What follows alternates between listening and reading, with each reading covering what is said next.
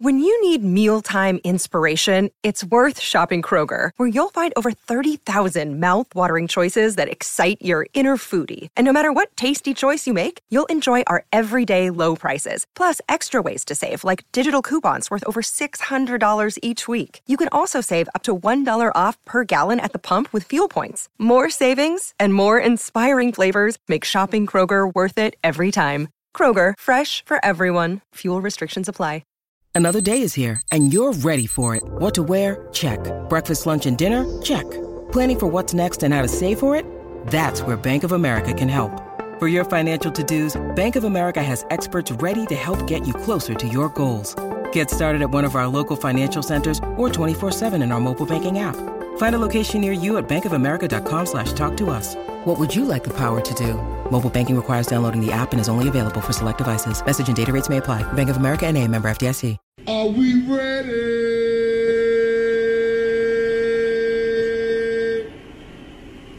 I guess not. TCL is a proud sponsor of the Score North Studios. TCL, America's fastest growing TV brand. 1, 2, 3. It's Mackie and Judd with Rami. It sure is Mackie and Judd with Rami. I'm Rami Makloff, Judd Zulgad, Phil Mackey, Jonathan Harrison. Other side of the glass, jam-packed show today, including writing things down and keeping track of the things we've already written down. That's coming up at 5 o'clock. Judd just gave a look like, oh yeah, we're writing things down today. Oh no, I'm all ready for it. Okay, I'm all ready for Everything's been written? Everything's been written last down, night. Ready to go? Oh, good. Wow, prepared well in advance. Prep was going last night. I'm just gonna. All of mine are just going to be like defense and reaction to your predictions. That's what mine are. To me or to Rami? Both of you guys. I'm just going to be just a ninja. When you got Judd predictions. By the way, point that behind you at the thing on the boxes behind you. That's what I thought. Yeah, if you're watching us on Twitch right now, twitch.tv. I just want to watch college hockey. Can a guy watch college hockey? Judd fighting with the cable box. Harvard and UMass. We have old man yells at cloud and old man fights with cable box. Just all I want to do is watch college hockey regionals, and it's very, very difficult. Every time I walk into my parents' house, my dad is trying to figure out which remote controls what. Oh, I completely empathize. Especially now we're down to one, which is great. Oh, really? But about 10 years back, you consolidated. But about 10 years back, when you had like 4 of them, I was totally lost. We'll do 2 full hours actually on this today. We're just going to talk about lost remotes. Yeah. 651-646. Memory problems. So yesterday, this happened yesterday. Actually, I'm clicking play on something and there's a pod down and Jonathan ran out. But I assure you, this show is off to a flying start. Jose Barrio struck out a lot of batters. Do play yourself. And so I took to Twitter last night and I didn't realize I tweeted this before I went to bed and woke up in the morning and it was very polarizing. It had like 400 people saying, yes, I like this. And then it was probably half that saying, where's the level-headed reaction to one win out of 162? Did you get ratioed? No. Okay. No. Right. I think it was mostly positive. But I said, I know it's one game.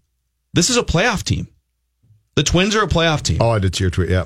And so Rami and I are pretty close on our take on this. Coming into the season, this isn't an opening day overreaction.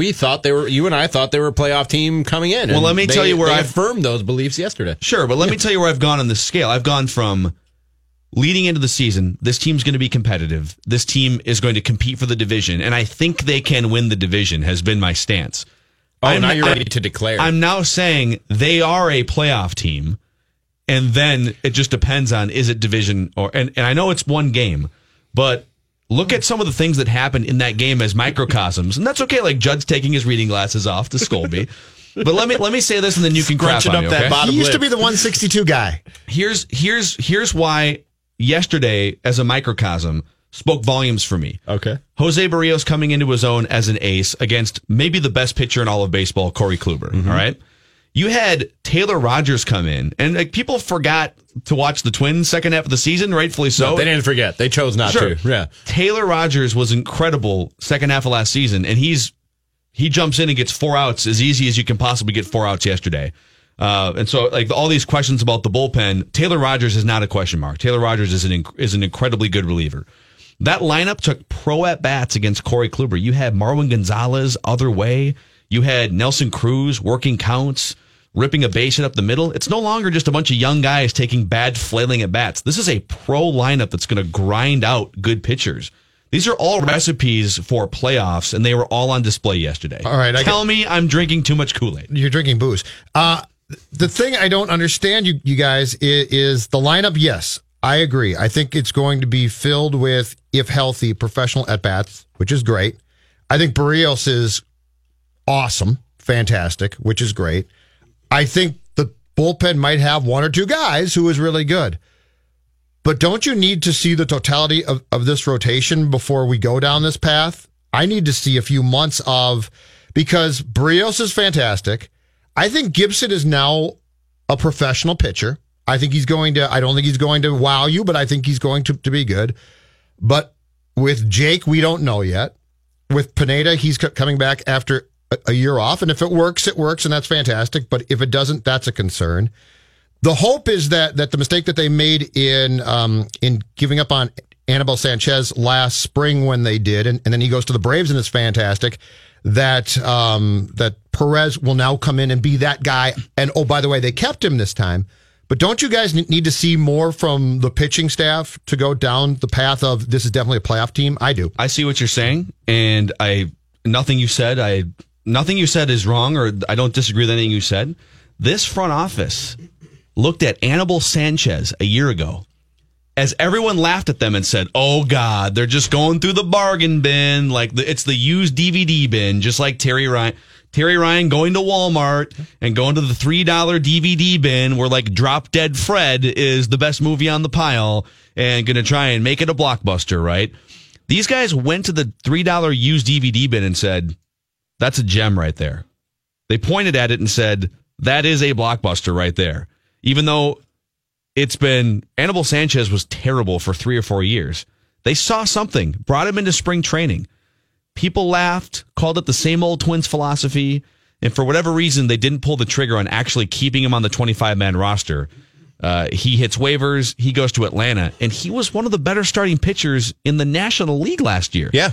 So I'm trusting that these guys know what they're looking at. They knew what they were looking at with Ryan Presley. They knew what they were looking at with Taylor Rogers. And now they're doing it with Michael Pineda, with this Martin Perez, too.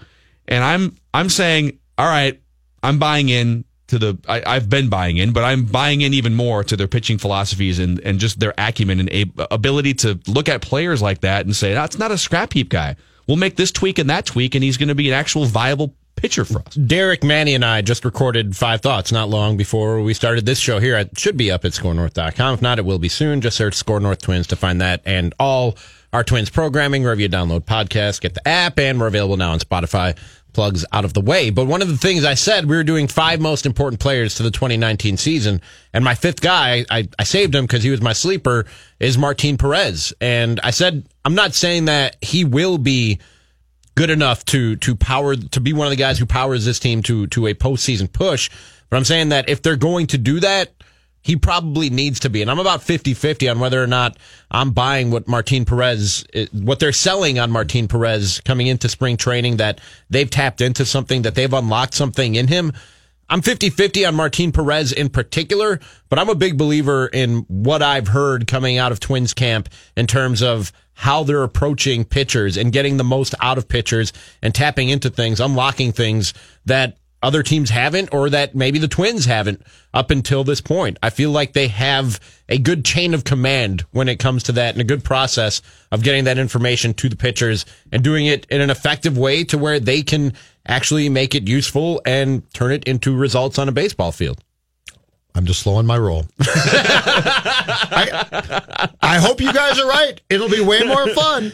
But it's there's still enough questions. No, because I'm not predicting doom and gloom. No, that's not fair. I'm not predicting doom and gloom. I like what these guys are doing. You kind of want that. You No. You know what? We've got enough. Okay. No. We've got enough. We've got enough problems and panic, and I'm tired of bad teams. I look at key components, and I say this franchise is definitely headed in a positive direction, and I like it. I'm just not quite sold on declaring this a playoff team, even in a weak division, until I see this rotation and bullpen, because I do think that the lineup's going to be very good. I really do. I think when you look at this 1 to 9, you've got enough there, and you've got veteran guys there, and you certainly got Pop there. But I need to see at least 2 months, if not a little bit more, of solid pitching to go with what Barrios is going to do. And it doesn't have to be great, but solid pitching to convince myself that this team can take the step to being a serious playoff team. Rami, one of the dynamics of this show, so Judd and I have been doing a show together for about 5.5 years now. Yeah. And there's like 5 or 6 main themes of our show just based on our personalities. And one of them is when I see a hot tub, I'll just jump in. And when Judd sees a hot tub, he's, I don't want to drown. I want to watch a couple other people go in first. I might dip my toe in. Like Judd. See, I'm a germaphobe, so that's why I wouldn't get in the hot tub. I don't know what your problem is, Judd. But Judd is more, I need to see more here before I buy in. And I'm like, I'm good. I've seen enough. I'm just going to. Looks warm. I'm just going to jump in. I'm getting in. Yeah. So where do you fall on that scale here? I'm a germaphobe, so the whole hot tub analogy doesn't work for me. But if you're. All right, what if it's okay? It's food. It's a new food item, all right? Hot tub is just bacteria soup. That's all a hot tub is. You're worse than I. You're way worse than I am. I thought I was bad. I'm nothing compared to this guy. I mean, have you heard how many people have died from hot tub germs, Judd? It is a long list of people. Yeah. The courtyard in my apartment building has a hot tub, and won't go. I'm yet to decide if I'll get. I mean, we haven't had hot tub weather yet, but I'm yet to decide if I'm actually. What do you mean we haven't had hot tub weather? We haven't had hot tub weather since I moved here. Hot tub weather is any time of year. Well, it's not hot tub weather is whenever you want to hop in that hot tub. Yeah. There's a lot of people in Minnesota that have outdoor hot tubs in the winter, and you go out when it's 20 degrees or 0, and you just jump in the hot tub. Well, ours isn't open in the winter. I guess I didn't know that was a thing, but I guess they just. Oh yeah, ours isn't open in the winter. Yeah. In fact, if you want to call in and talk to us about your favorite. Why not? 651-646-8255. No, but I've said before. I'm usually your analogy doesn't work for me, but I'm a it's food. It's a new food item. Give it to me. Okay. Yeah, I'm hungry. Give it to me. What are we talking? Speaking of which, the first Rami's recipe is going to be up on Monday. I sampled it today for the first time. I saw a picture. Looked outstanding. The barbecue beef bowl. Did you? So you finished and then you tried it? Yes. Finished, tried it, and it's literally one of the best things I've ever tasted. Wow. Yeah. It's my first time making it. So Rami is going to make Ballpark Foods at his apartment and try to recreate that. At Target Field Food Day that was earlier this week, wasn't it? It's been a haze since I went to that thing. You blacked out a couple times yesterday from it still. Do we get to try these? Sure, I could bring some in for you. I think that's a important step here, but necessary step, don't you, Phil? I totally agree. Yes. Soul Bowl, which is one of the vendors that will be at Target Field this year, they had a barbecue beef bowl that had collard greens and mac and cheese in it, and I feel like I've done a pretty good job of recreating it. I'm pretty proud of myself. I'm excited. So, is this going to stay good until Monday, or do we have to find a way to stay good until? I could put some in the freezer if you guys are sketchy about leftovers. I could throw some in the freezer. I'm not tonight sketchy, but I don't want to get sick either. So, a fresh batch might be nice made on Sunday. I'm just going to throw that out there. Yeah, why don't you try? Not sure what you're doing. Why don't you try making the Marie steak sandwich on Sunday and bring some of those in for us? That'll be great. That'll be next month's. Okay, that'll be next month's Rami's recipe. So, do you think I'm over the top? No. When I say that I've seen enough, okay. No. Because had you come into this season with no expectations or with low expectations, and then you watched one game, and all of a sudden this is a playoff team, I'd be like, Phil, slow your roll, dude. You're a different guy than you were yesterday. Just stop for a second, gather yourself, and think. But you and I came into the season with expectations for this Twins team, and I think we saw some things yesterday that affirm why we had those expectations. I thought this was a playoff team coming in, and I saw nothing yesterday to deter me from that. And Judd, to your point of what are we going to get from the rest of this starting rotation, they're not going to be Jose Barrios, but they're not going to have to be because they're not going to face Corey Kluber every day, and this lineup is going to score runs. But that's my question. Right. My question is, Barrios, outstanding. Gibson, I think, good, right? It's the 3 guys after that. Yeah, they're all Anibal Sanchez, man. And are they going 2.5 ERA? And are they going to excel, implode in between? I don't know. Doesn't it make? I just pulled this up. It's even worse than I remember. So the 3 years in Detroit for Anibal before he went eventually to the Twins, and then Atlanta was the one that got the payoff. So he pitched most of those 3 seasons with Detroit. And his ERA was 5.67 over that stretch. That was 3 years?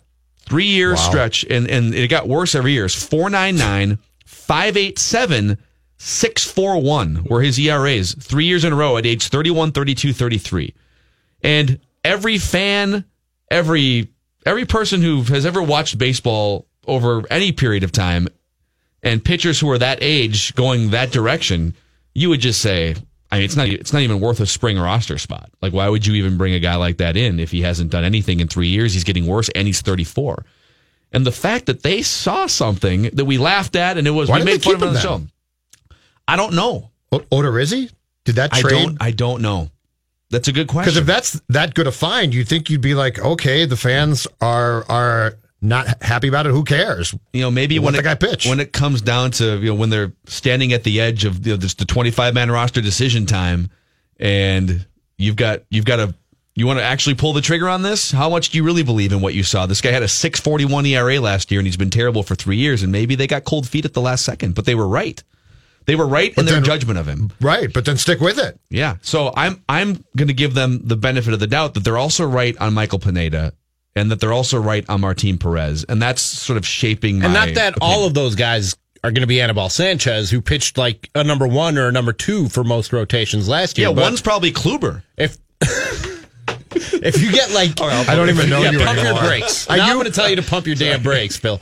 But if you could get 2 or 3 rotation guy production out of one of those 2 guys or out of both of those guys, that makes a huge difference for this Twins team and closes the gap on what's the only advantage that the Indians have on the Twins coming into the season, which is starting pitching. Yeah. So, all right, well, if you have thoughts on this and you're out there and if you want to overreact, if you want to drink the same Kool-Aid that's spiked with 4 different kinds of alcohol that I am, 651-646-8255. You can also hit us up in the comment section. We stream our show live on Twitch every day between 4 and 6 o'clock. Twitch.tv/. You know what's going to happen? North. Playoff team. They're going to make the playoffs. We're all going to be incredibly excited.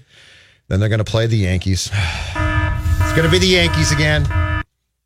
Damn Yankees. Why not just wait a month to bring that up? Like, why? Because on Twitter, people are already yesterday? throwing that out. I told you. I threw out there 2 days ago, what's your expectation for this team? And a lot of people are like, I think they're going to the playoffs. And then they would tweet back and say, but of course they'll play the Yankees. Do you have a burner account on Twitter? No, I don't. Because yesterday I tweeted out. I don't.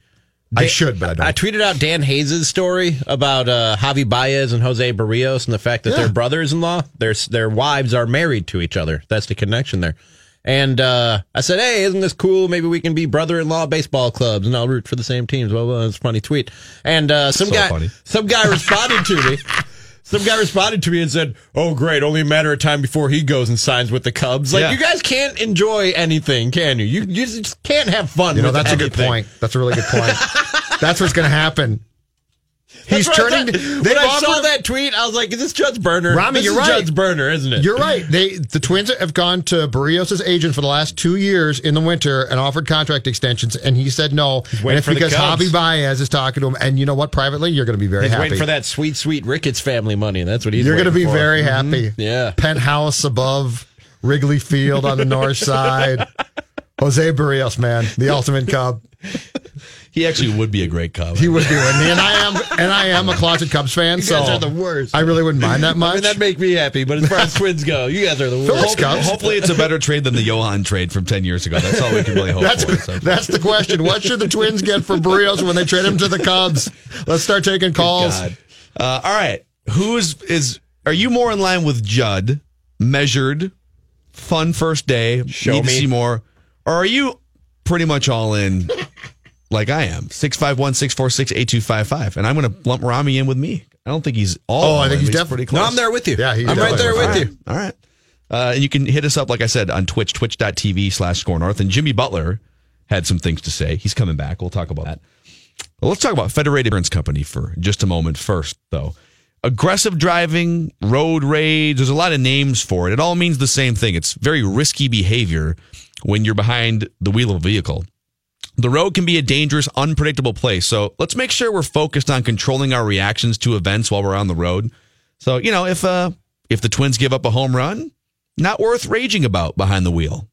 Not really worth raging about ever, but let's do our best to avoid creating situations that might put other drivers over the edge. And then conversely, if you see aggressive driving behaviors of someone in another vehicle, just maybe let them drive ahead so you don't run into major trouble. In fact, aggressive driving behaviors are estimated that they contribute to more than half of fatal accidents on U.S. roads.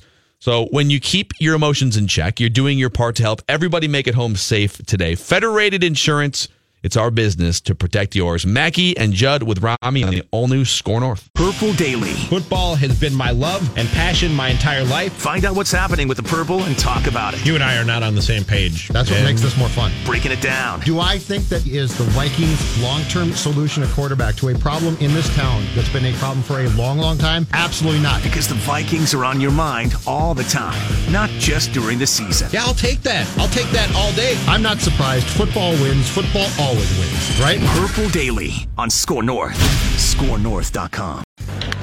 Hammered to left. Bowers is off the wall. A one-hopper now over his head. And Buxton holds up at second base. He has the first Twins hit of the year. A line drive, double to left. Twins looking for their third hit of the inning. That'll work. A base hit left center field. Cruz around third. He'll score. The ball rolls to the wall. Rounding third. Crone is coming in. And the Twins take a 2-0 lead. Some loud contact there. Minnesota Twins guy on Twitter chimes in. Mackey and Judd with Rami.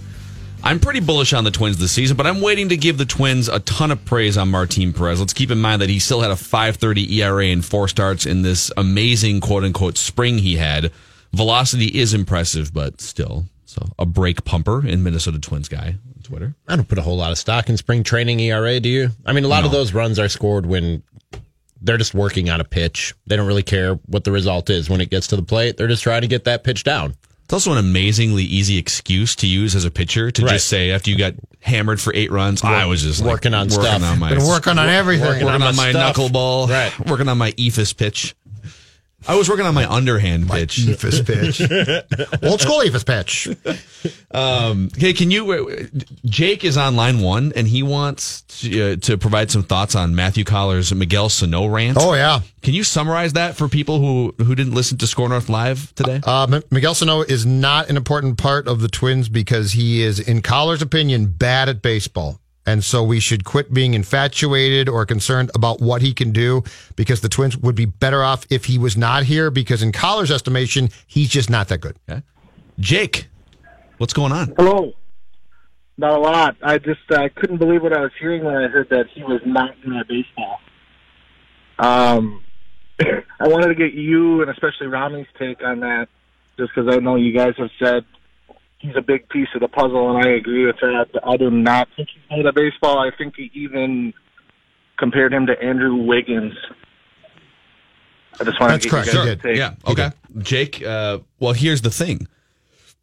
Like Andrew Wiggins being bad at basketball is probably more true when you factor in he can't shoot, he can't dribble, and he doesn't really have... So I think Andrew Wiggins is more bad at basketball than Miguel. Miguel Sano has a laser for an arm.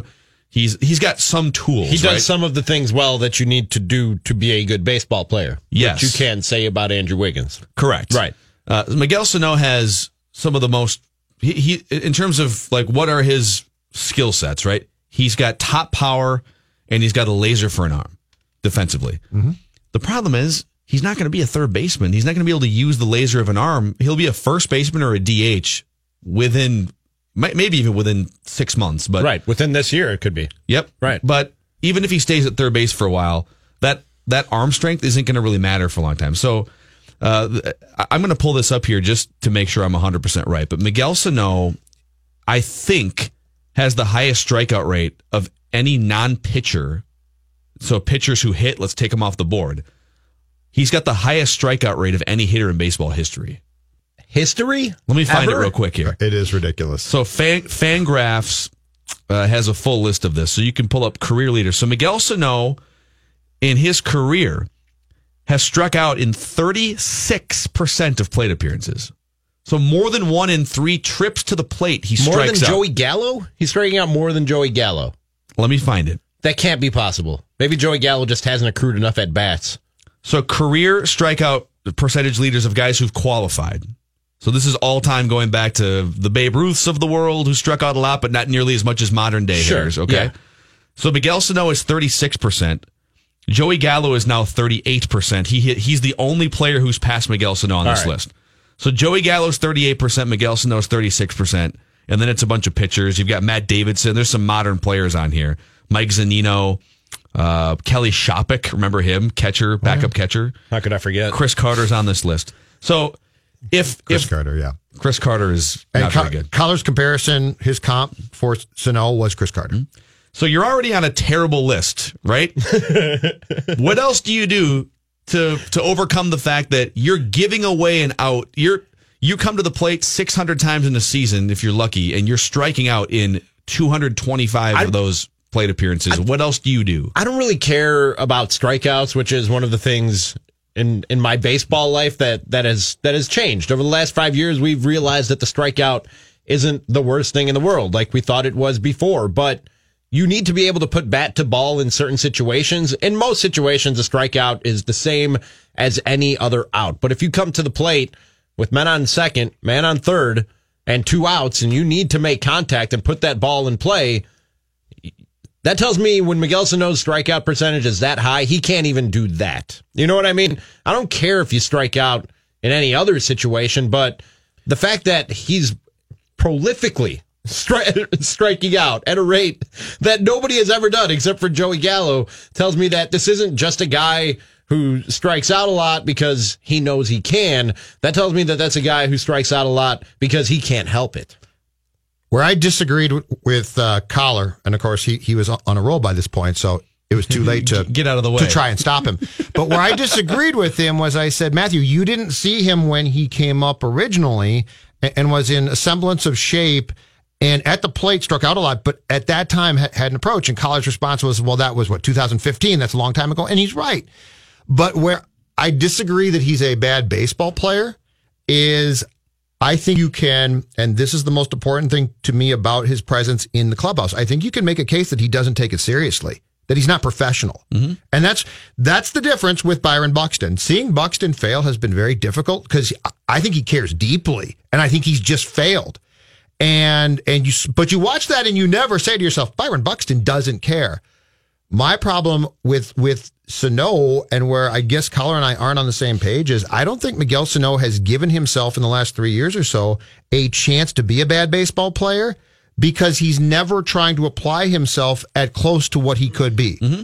And so this goes to the heart of a very important thing, though, which is he really going to change? Because I think we all can agree that if it's not hugely important, it is important that you have a clubhouse that has chemistry. And part of chemistry is seeing your potential star players take things seriously. And so if Miguel Sano is now going to come in and apply himself and fail, then that's just too bad.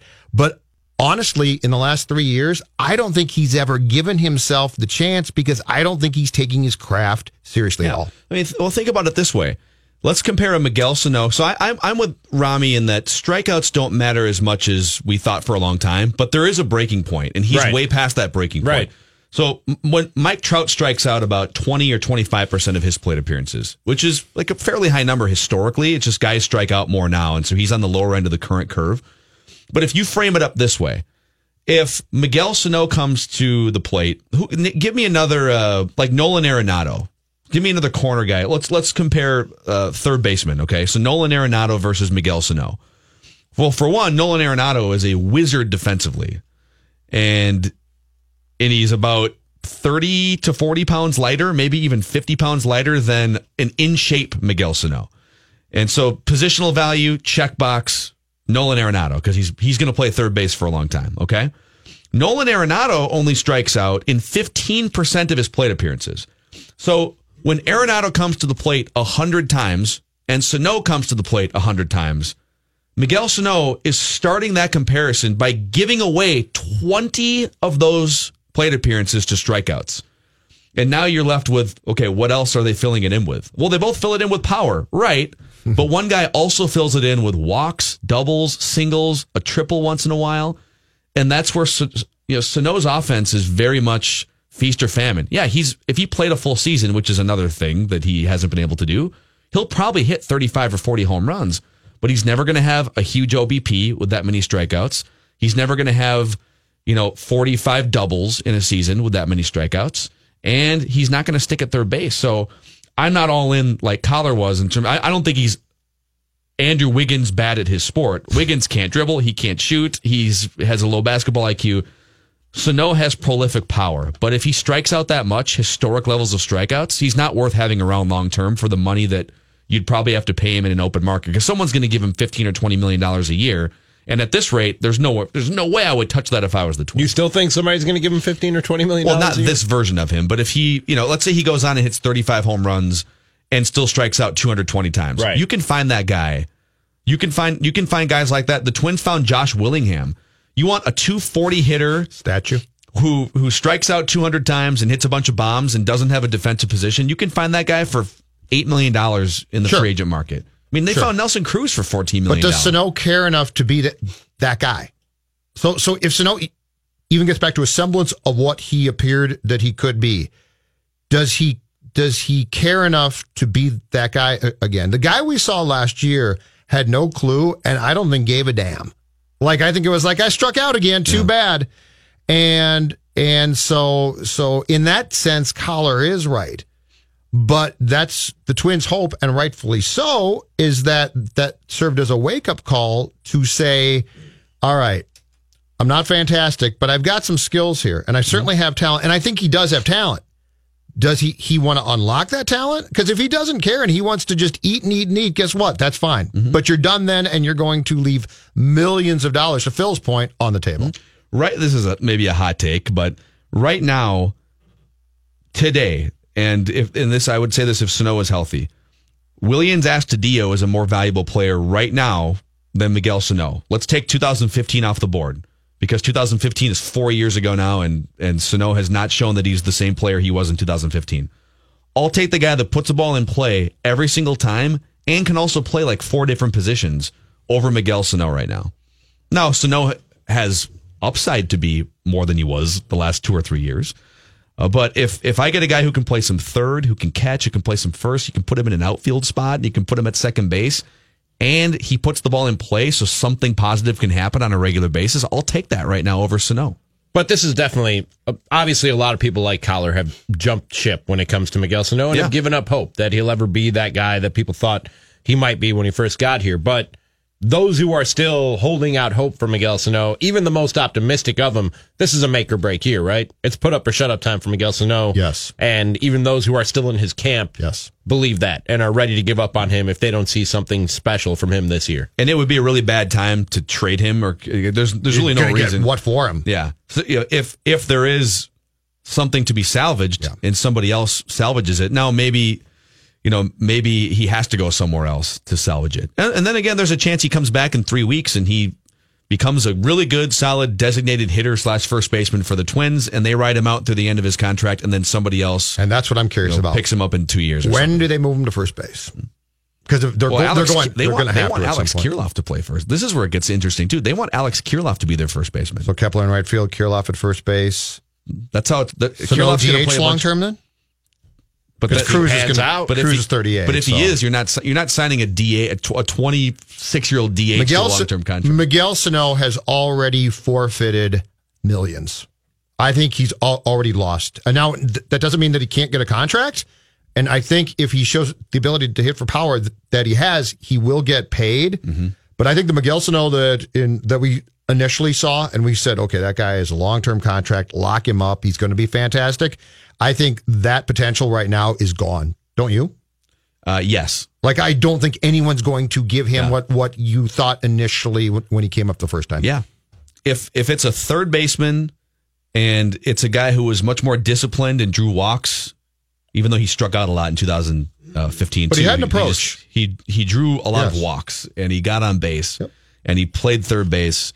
Remember, he was a shortstop like 7 years ago. Mm-hmm. He was not drafted. He was signed out of the Dominican Republic as a shortstop. I don't know how that happened, but I do remember it. How do you devolve from shortstop to designated hitter by the age of 25? It's amazing. It's called drive-thrus.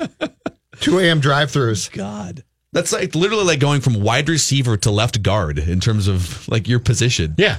In That's span called of 7 years. I'll have the number 4, tack on the number 6, 3 Cheezeritos, and a large Coke. Yeah. Cheezerito. Never tried that one before. Oh, the Cheezeritos are fantastic. Taco Bell. Write that down, predictions and an accountability session in about 20 minutes from now. Jimmy Butler said some things, and he's coming back this weekend. Is it a big deal anymore? Is it even a big deal that Jimmy Butler is coming back to Minnesota with the 76ers this weekend? Mackie and Judd with Rami on the All New Score North. I think that just is something that we don't know what was said, behind. I don't know what the front office told Jimmy. I don't know what Jimmy told the front office. I just think that both parties came to a conclusion at the end of the day. He wanted to be traded as he wanted to, as he got. I wanted to, wish it could have happened quicker. We would have more time to get our team ready. We would have more time to get our culture ready, our season ready, but at the end of the day, like I said, I'm just happy that Jimmy's happy. I'm happy that our front office and the trade and everything is happy. Both parties win. That's Karl Anthony Towns with Adrian Wojnarowski. It's Mackie and Judd with Rami. If you want to get in on the show, 651-646-8255 or tweet us at Score North. And Jimmy Butler and the Sixers return to Minnesota this weekend to take on the Timberwolves. Why is Karl Anthony Towns still trying to play nice with Jimmy Butler? Shouldn't we be way past that Karl Anthony Towns is playing nice with Jimmy Butler? Let's play another one here. Okay. Karl Anthony Towns talking about the return of Jimmy Butler this weekend. We'll get you some Jimmy quotes here shortly. How do you think that Jimmy's criticisms of you, both public, maybe private within the team, impacted the public's perception of you? It probably did, the way people looked at me or whatever. I've never cared for what people say, but, facts, things are what they are. The way public sees me, obviously, fans have their way of thinking. And, a person like you is so highly regarded by fans, your voice holds weight. So, obviously people are going to think the way they think and the way they want to read between the lines. They want to, but facts are facts. I know what the facts are. My teammates know what the facts are. We all know what the facts are. We just let fans be fans. Let them think and have their imaginations the way they want it. Okay, I don't disagree with what he said there. He shouldn't care what Jimmy Butler or really what anybody else thinks of him. So fine. But again, way too nice an answer. There should have been a bleep him in there somewhere. Do you buy that, though? I don't care what he thinks. Bleep him. That should have been his response. That was with Adrian Wojnarowski. Yeah, because I need to see, I don't know about you guys, I need to see a nasty streak in Karl Anthony Towns towards somebody other than a referee. I think the most important question is, do you buy what he said? What he said about not caring about what people think is well and good and is probably the exact right thing to say. Are you buying it? Well, I'm not. Okay, 3 things. I'm not buying it. I don't care. I think I don't think he needs to fillet Jimmy Butler publicly. And his mean streak is 35 points and 20 rebounds, which has happened a couple times, I think, hasn't it? He's had a couple 30-20 games. Mm-hmm. To me, his mean streak is less about personality because he's kind of he's a fun-loving guy. He's cat. That's fine. His mean streak to me is go score 28 points on 15 shots, grab every rebound, dish out a bunch of assists, and go stick it to teams on the court. I'd be good with that too, but that's not what he did when he saw Jimmy Butler for the first time, since Jimmy Butler MF'd him up and down to practice with the third stringers while he took him to school and talked trash about him apparently behind the scenes. And since he left, remember the interview with Chris Haynes a few months ago where he was like, yeah, man, I'm cool with Andrew Wiggins and I love D Rose. And then somebody asked him about Karl Anthony Towns and he was like, yeah, I'm cool with Andrew Wiggins and I love D Rose. So he's even sort of publicly poked at Karl Anthony Towns. And Joel Embiid takes so much pleasure, and he does it with a lot of guys, but seems to take so much pleasure with coming in, getting the better of Karl Anthony Towns, and then trolling him on social media on the way out. So Karl Anthony Towns, the perception is that he gets punked by these two guys, that they bully him. And actually, John Calipari said that Jimmy Butler bullied Karl Anthony Towns in his time here in Minnesota. So, okay, if you're not the guy who's going to come out and say, bleep him, I don't care what he thinks of me, and you're going to play nice publicly, Either do something in the game that says you're not going to punk me, or do what you said and throw up 35 points and 15 rebounds. He did none of that. So they went to Philly and got embarrassed, and we stopped our watch-along party at halftime because the Sixers threw in 83 points, and we were like, okay, that's enough of that. That's true. That did happen. So he got punked in every way. So he's a different player now and over the past 30 days than he was at the beginning of the year, than he was when they played the 76ers, and that's to be expected when you have a 23-year-old superstar. He's evolving. He's growing. You're putting him now with a coach that empowers him instead of belittles him. You're putting him in a situation where his teammates sort of gravitate toward him and look to get him involved rather than Jimmy Butler, who it's like Jimmy Butler really had no desire to get Cat going in games. Cat was just sort of a bystander, and if Cat could get it was always sort of oil and water. And I thought when they traded for Jimmy Butler, this is going to be great. They're going to play off each other perfectly, and they could never coexist. So just to ask you a question, Rami, here in the last 30 days, Karl Anthony Towns is averaging 31 points, 15 rebounds, 4 assists, a block. He's shooting 48% from 3-point range. He's a from beast. 3-point range. Okay? He's a beast. But and so to me, he's evolved. He's dominating. They've got to get him some help. They've got to get him some structure. And I've seen enough of Karl Anthony Towns and his evolution this year to say, yep, that guy has arrived. He's done what he needs to do, regardless of what happens against the 76ers this week. And it sounds like you're saying that's all great. The last month is all great. But if you get punked again by the Sixers, especially at home, it kind of throws a lot of it away? Not that it throws a lot of it away. The guy has taken a huge step this year, and I'm a huge Karl Anthony Towns fan and believer. I think he can be an MVP in this league and one of the top 5, if not top 3 players in all the NBA when he reaches his full potential. I just need to see that he can't get bullied anymore, because if you can get bullied, there are guys in this league who will bully you, who will see that weakness, who will see that opening, will bully you, take your lunch, and that has a tangible impact and effect on the game at some point. Am I crazy? No, I think. Am I overstating this? No, I think this is very simple. I think there's times to show people that you are tremendous talent by scoring a ton of points and grabbing boards, and then there's times to say this crap stops now. Right. Tomorrow night, if I'm Cat, first thing I do is when if Embiid or Butler drive and I'm standing there, they're going down. And if I have a forearm coming, yes. Oh, you guys are both laying in on the physical violence. He needs to pull out a shiv and stab somebody. I'm not even going there. The great Cat box score for tomorrow night, when I will be in attendance and would love to see him go off and have a huge game, would be 2 points, 5 minutes, and a quick ejection. Because there are certain times in life where you have to make a statement. And the Embiid Butler performance in Philadelphia against Cat was embarrassing, not as much to the Wolves as to Cat. This is where you draw the line in the sand and say, gentlemen, on my team, I'm going to make a statement here because our future is tied to me, and I have to show you that there are certain things I will not accept. And I'm not going to accept Embiid and Butler punking me anymore. That stops now. So I'm with Rami 1,000% on this one. I think tomorrow night, Cat needs to make a statement about this crap stops now. And these guys are bullies, and they're going to continue to bully me, which, by the way, sends a message to the rest of this league. And if you want to be a successful team ultimately, and you want to win playoff series, things are going to get ugly at times, and this is a perfect time. Your team's basically done, or it is done. This is a time that you can make a statement of saying the next step in my progression is to show that I'm not only going to lead this team by being an outstanding player, but I'm also going to bring an end to this crap with a couple of bullies who think that they can push me around. But it's not even really a fair fight. Not literal fight, which is what you guys are advocating for. I'd go hockey. I'd go hockey here. I'd go Bruins North Stars, and I would say, you're going to see me do something tonight that I don't want to have to do, but I'll do it.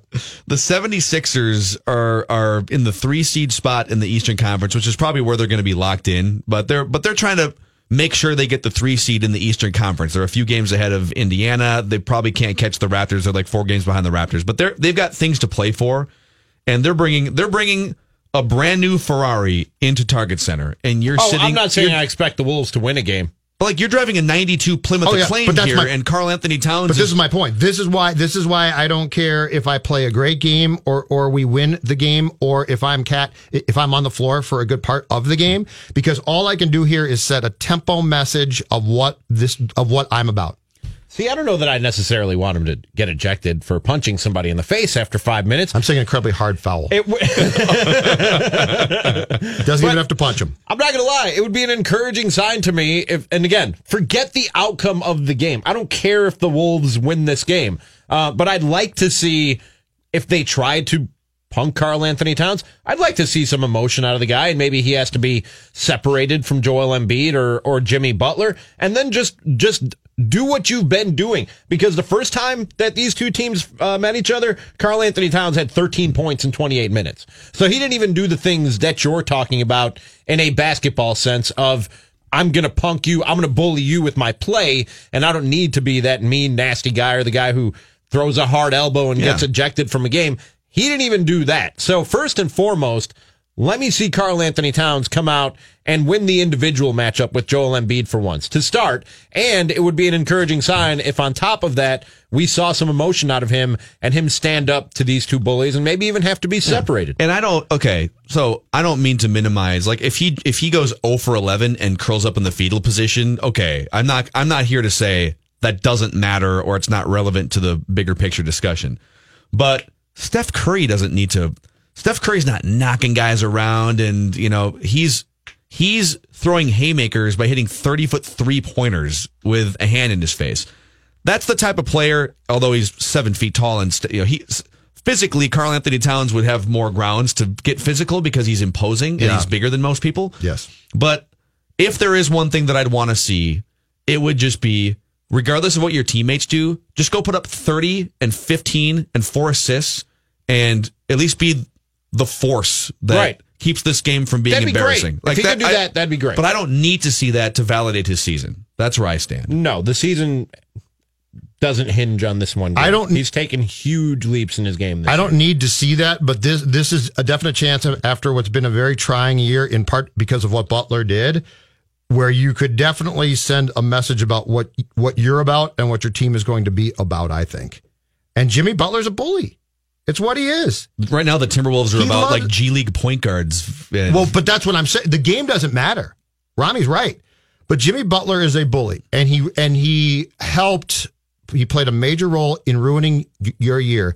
And Embiid, for whatever reason, I don't know exactly why, seems to love trying to push Cat around both psychologically and on the floor. So this to me sets up for a chance for a rare instance for a basketball player to make a important statement, and the Sixers are probably going to beat you.